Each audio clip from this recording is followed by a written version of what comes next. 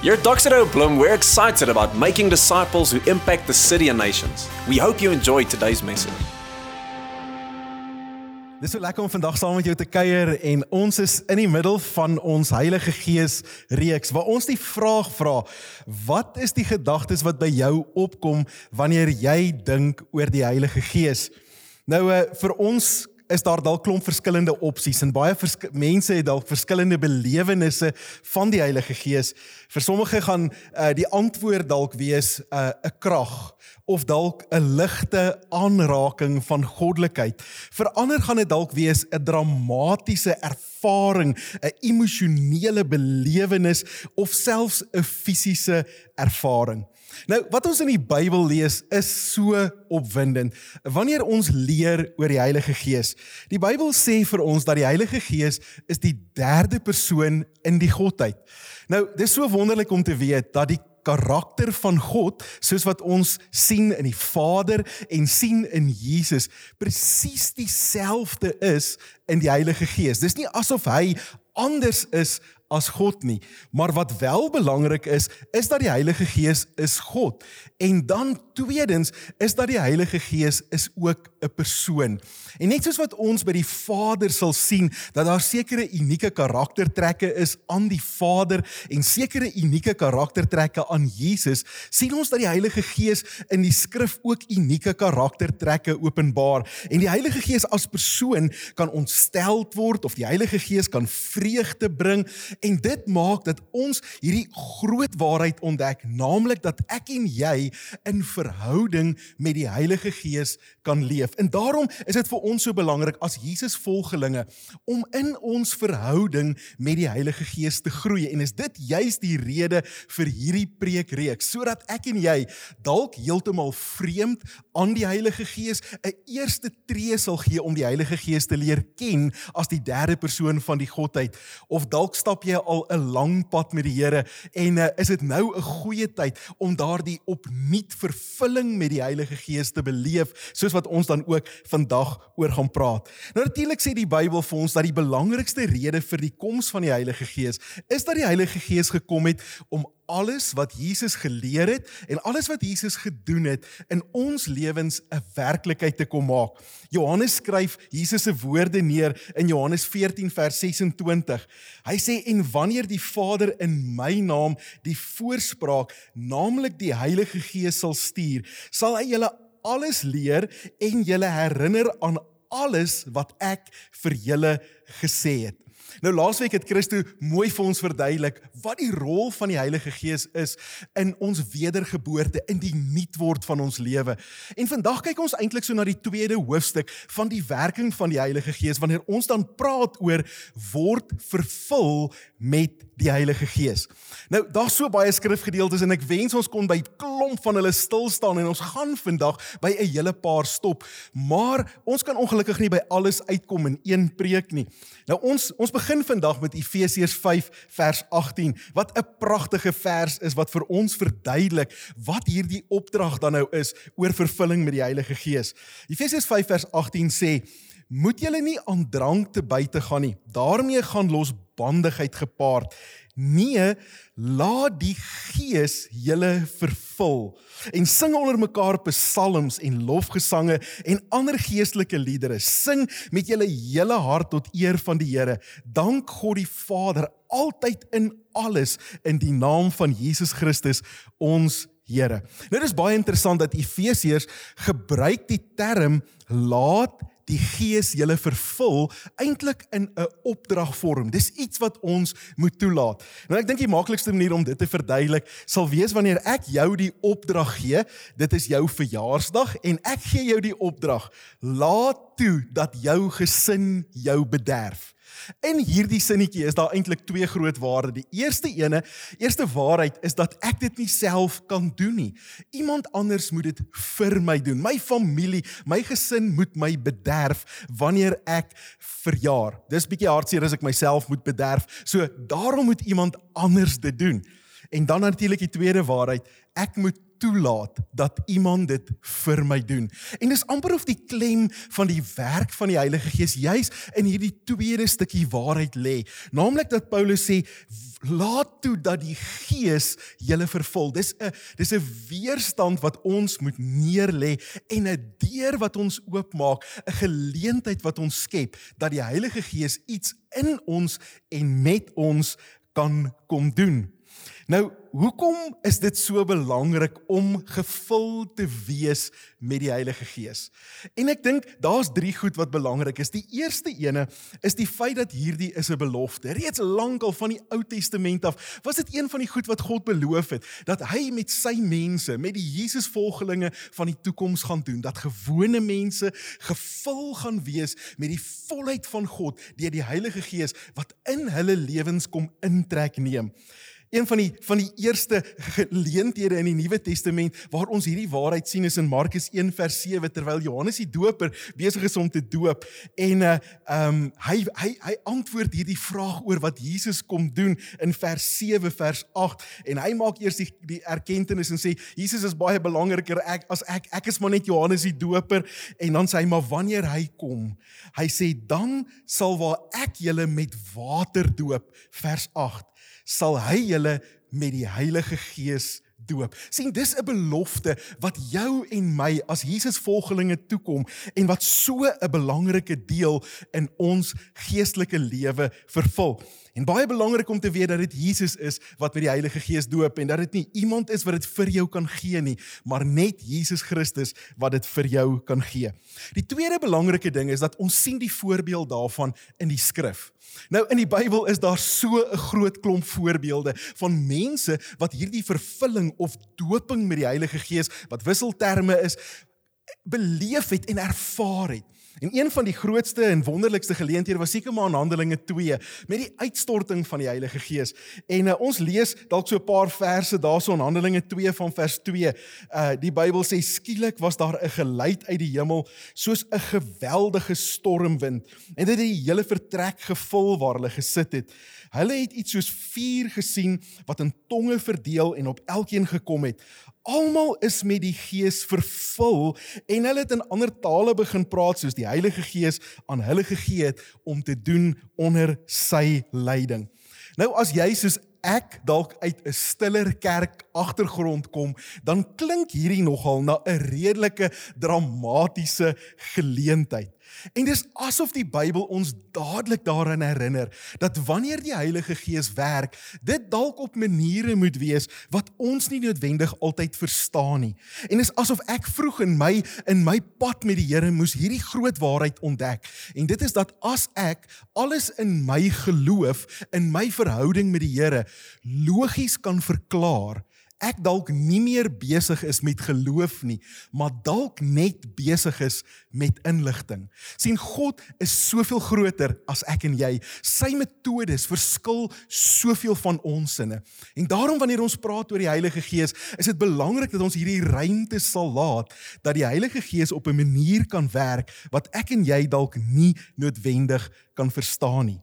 So, dis die voorbeeld wat ons in die skrif kry, en dan natuurlik die derde rede is dat die Heilige Gees letterlik bonatuurlik my en jou kom toerus vir ons Christelike lewe op aarde. Wat 'n voorreg dat ons nie alleen gelos word om hierdie ding uit te figure nie, dat ons alleen Christendom moet maak werk nie, maar God gee sy Gees en kom rus ons bonatuurlik toe, sodat ons kan as Christene op planeet aarde leef. Handelinge 1 vers 8 gebruik Jesus hierdie woorde. Hy sê, julle sal krag ontvang wanneer die Heilige Gees oor julle kom en julle sal my getuies wees. Jerusalem, Judea, Samaria, tot aan die uiterstes van die aarde. Ons moet nooit Handelinge 1 vers 8 verwater tot net om te getuig beteken om iemand van Jesus te vertel nie. Nee, wanneer Handelinge praat oor 'n getuie wees van Jesus, beteken dit dat my hele lewe, dit sluit in wat ek sê, maar dit sluit ook in hoe ek leef. Dit sluit in hoe my huwelik lyk, hoe my finansies lyk, hoe ek my kinders grootmaak, hoe ek my werk doen, hoe ek dien in my gemeente, hoe ek deel is van community, en hoe ek impak in die stad het, dat dit alles 'n getuienis sal wees, 'n refleksie sal wees van Jesus Christus, wat deel is van my lewe. Dis asof om te getuig oor Jesus, letterlik beteken, dit teken die prentjie van my en Jesus se lewe, het verweef geraak het met mekaar, en ek word 'n voorbeeld van Jesus se lewe op aarde. Nou, 'n belangrike vraag in die hele ding van vervulling met die Heilige Gees is natuurlik, of weet 'n mens as jy vervul is met die Heilige Gees of nie? En daar's 'n pragtige storie in Handelinge 19 en ek wil jou uitnooi om daardie gedeelte self te gaan mooi deurlees. Maar die storie in Handelinge 19 van vers 1 tot 6 is die storie van Paulus wat op 'n sendingreis is, en dan kom hy in kontak met 'n klompie Christene wat so half op 'n ander manier gehoor het van die evangelie. En dan is een van die eerste vrae wat Paulus hulle vra in Handelinge 19 vers 2, hy vra vir hulle, het julle die Heilige Gees ontvang toe julle gelowig geword het? Nou, baie belangrik om hier kennis te neem, dat in vers 1 sê die Bybel, dat hierdie was 'n groepie gelowiges. Met ander woorde, dit waaroor Christo laasweek gepraat het, in wedergeboorte en die nuutmaak van ons lewe, ons geloof in Jesus sit, dit het reeds met hierdie mense gebeur. En dan vra Paulus vir hulle, maar het julle die Heilige Gees ontvang? Amper die tweede hoofstuk van julle storie met Jesus. En dan antwoord hierdie groepie Christene vir Paulus en hulle sê, ons het nog nie eers gehoor of die Heilige Gees al gekom het nie. En Paulus is toe diep bekommerd oor hulle teologie, en dan vra hy vir hulle, okay, kom ons vra dan net ook oor die doop, is julle gedoop? En hulle sê dan, ja, hulle is gedoop met die doop van Johannes, en Paulus sê, tog, hier is 'n groot probleem, want Johannes se doop het maar net gegaan oor 'n bekering, maar Jesus se doop is 'n identifisering met Jesus self, en dan sê die Bybel dat Johannes het hulle weer gedoop in die naam van Jesus, en dan vers 6, hierdie woorde, wanneer Paulus sê, hy sê, Paulus het hulle ook die hande opgelê, en toe het die Heilige Gees op hulle gekom, en hulle het in ongewone tale of klanke gepraat, en hulle het geprofeteer. So op die vraag, weet ek wanneer ek vervul is met die Heilige Gees, is die antwoord natuurlik ja. En as ek dit nie weet nie, beteken dit dalk dat dit iets is wat ek nog as 'n geskenk van God nog nie ontvang het nie, en ek hom dan kan vra om dit vir my te gee. Nou, as ons moet opsom en sê, hierdie vervulling met die Heilige Gees, wat beteken dit? Dan dink ek is die eerste ding wat ons vir mekaar moet sê, is dat om met die Heilige Gees vervul te word, 'n ervaring is. Nou, ek weet nie van jou in die kerk waarin jy groot geword het, of wat jou agtergrond in geloof is nie, maar baie keer is ons bang juis hiervoor. Ons is bang vir die ervaring, vir die vreemdheid daarvan, om dalk die Heilige Gees se vervulling te beleef. En ek dink dis 'n onnodige vrees wat ons dalk soms in ons lewe koester. Want enige iemand, en soos jy net nou gaan hoor in hierdie diens, wanneer mense hulle stories vertel, wat die ervaring van vervulling met die Gees gehad het, sal vir jou sê, dit is die wonderlikste ervaring. Maar dit is 'n ervaring. Sommige mense beleef dit meer emosioneel. Ander mense beleef dit op hulle unieke manier. Maar dit is 'n ervaring.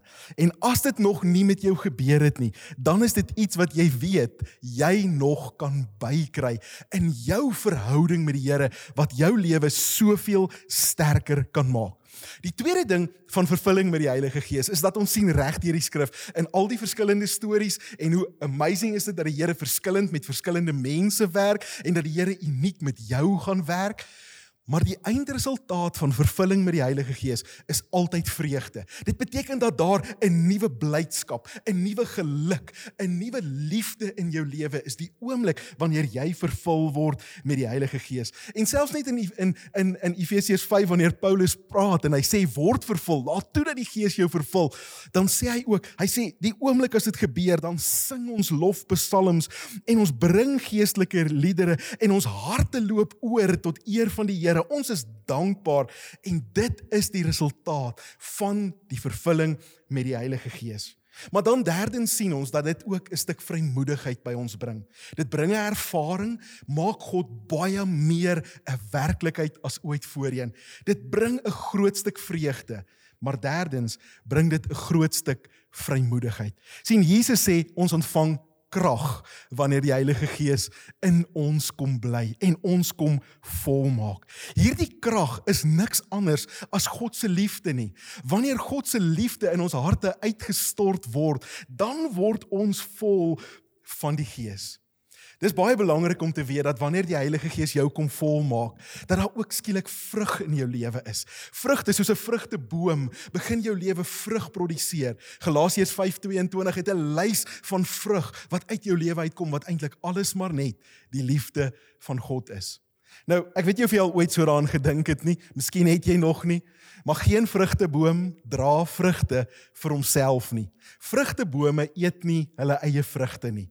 Vrugtebome dra vrug, sodat ander die vrug kan geniet, sodat ander die vrug kan eet, en sodat die saadjie wat binne in daai vrug is, kan voortplant om nog 'n vrugteboom tot gevolg te hê.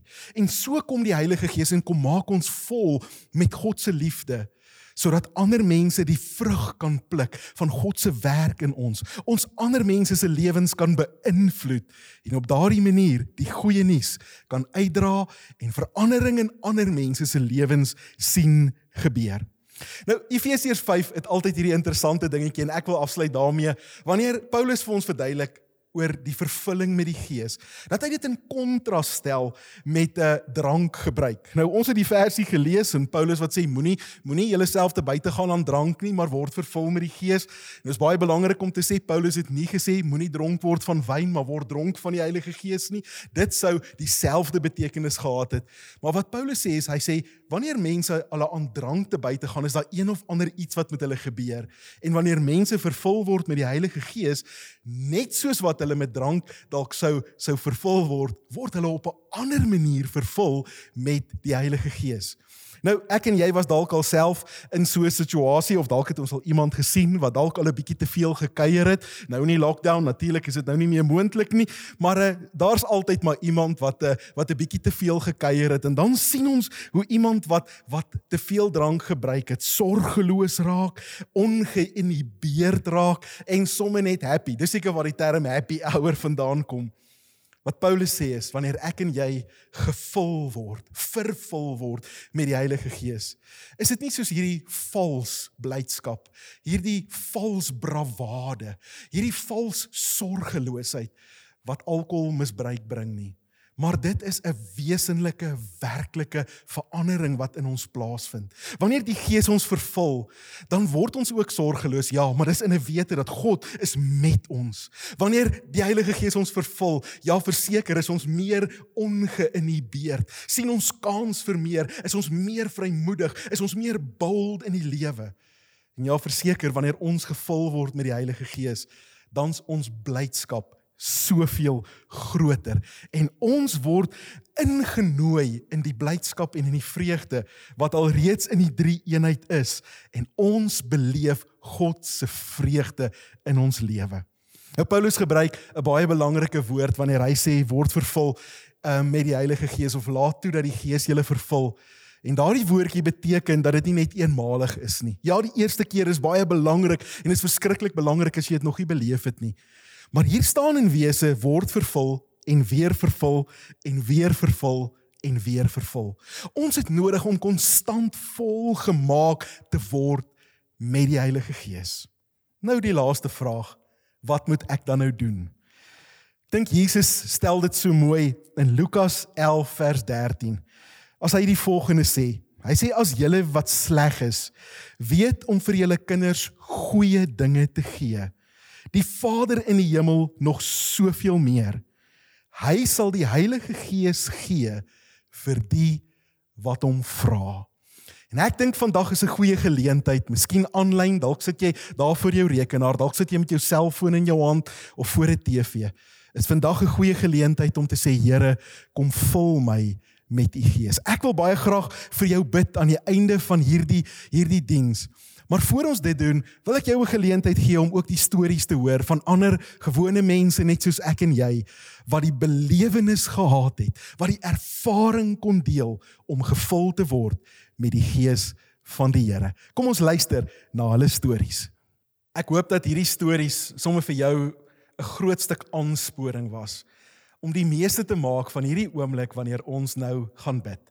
Miskien sal dit goed wees as jy vir 'n oomblik, dalk daar waar jy is, in jou sitkamer, waar jy ook al sit, dalk net vir 'n oomblik jouself gaan afsluit van alles rondom jou. En kom ons gaan vandag na die Here toe en ons vra hom om ons te kom vul met sy Gees. Wanneer ek klaar gebid het, gaan ons in 'n tydjie van aanbidding weer ingaan. Miskien is dit 'n goeie oomblik vir jou om ergens op jou knieë te gaan, om ergens dalk alleen te wees, terwyl jy luister en deel is van hierdie aanbiddingsgeleentheid en die Here te vra, kom vul my met u Gees. Kom ons bid saam. Vader, vandag kom dank ons u vir die wonderlike gawe van u Gees. Here, u wat Vader is, wat ons Vader is, het geweet hoe dringend ons hulp nodig het en dat ons dit nie op ons eie sal kan regkry nie. Daarom kom gee u vir ons die wonderlikste geskenk in die persoon van u Heilige Gees wat kom intrek neem in ons lewens. Here, vandag kom bid ons en ons kom vra, Here, vul ons opnuut met u Gees. Maak ons lewens vol van u Gees. Laat u liefde ons lewe deurdrenk. Here, kom aktiveer u bonatuurlike gawes in ons lewens, sodat ons 'n getuie kan wees van 'n ontmoeting met Jesus Christus. Dankie Heilige Gees dat u Jesus so prominent kom maak in ons lewe. Dankie dat u ons verhouding met God so 'n werklikheid kom maak. Ons gebed is, vul ons met u Gees. En Here, ek bid spesiaal vir mense wat dalk vandag soos die storie in Handelinge na hierdie preek luister en dink, o aarde, ek het nog nie eers geweet hiervan nie. Ek het nie eens geweet dat daar so iets is nie. Here, dankie dat u Jesus die doper is met u Gees. Dankie dat u mense kom vul met u Gees op sulke unieke wonderlike maniere. Maar dankie dat ons sal kan getuig van 'n ervaring met u, van 'n bonatuurlike vreugde en van 'n toerusting uit die hemel om op aarde as getuie te leef, as Jesus volgeling te leef, soos nog nooit voorheen nie. Dankie dat in hierdie oomblikke van aanbidding, wanneer ons u kom verheerlik, wanneer ons ook ons harte kom oopmaak, Here, u kom werk en ons vul met u Gees. Ek bid dit in Jesus naam. Amen. Thanks for listening to this week's message. Make sure that you get connected to this family on mission by joining us at one of our Sunday services.